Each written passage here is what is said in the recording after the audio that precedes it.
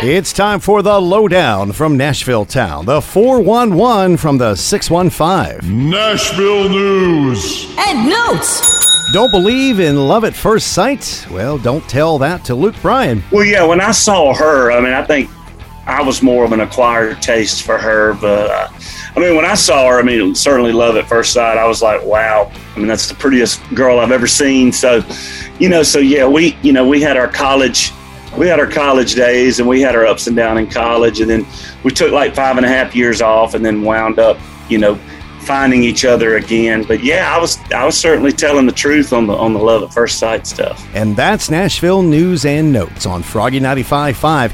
You can catch up on demand at froggy95johnstown.com or on the Froggy Facebook page.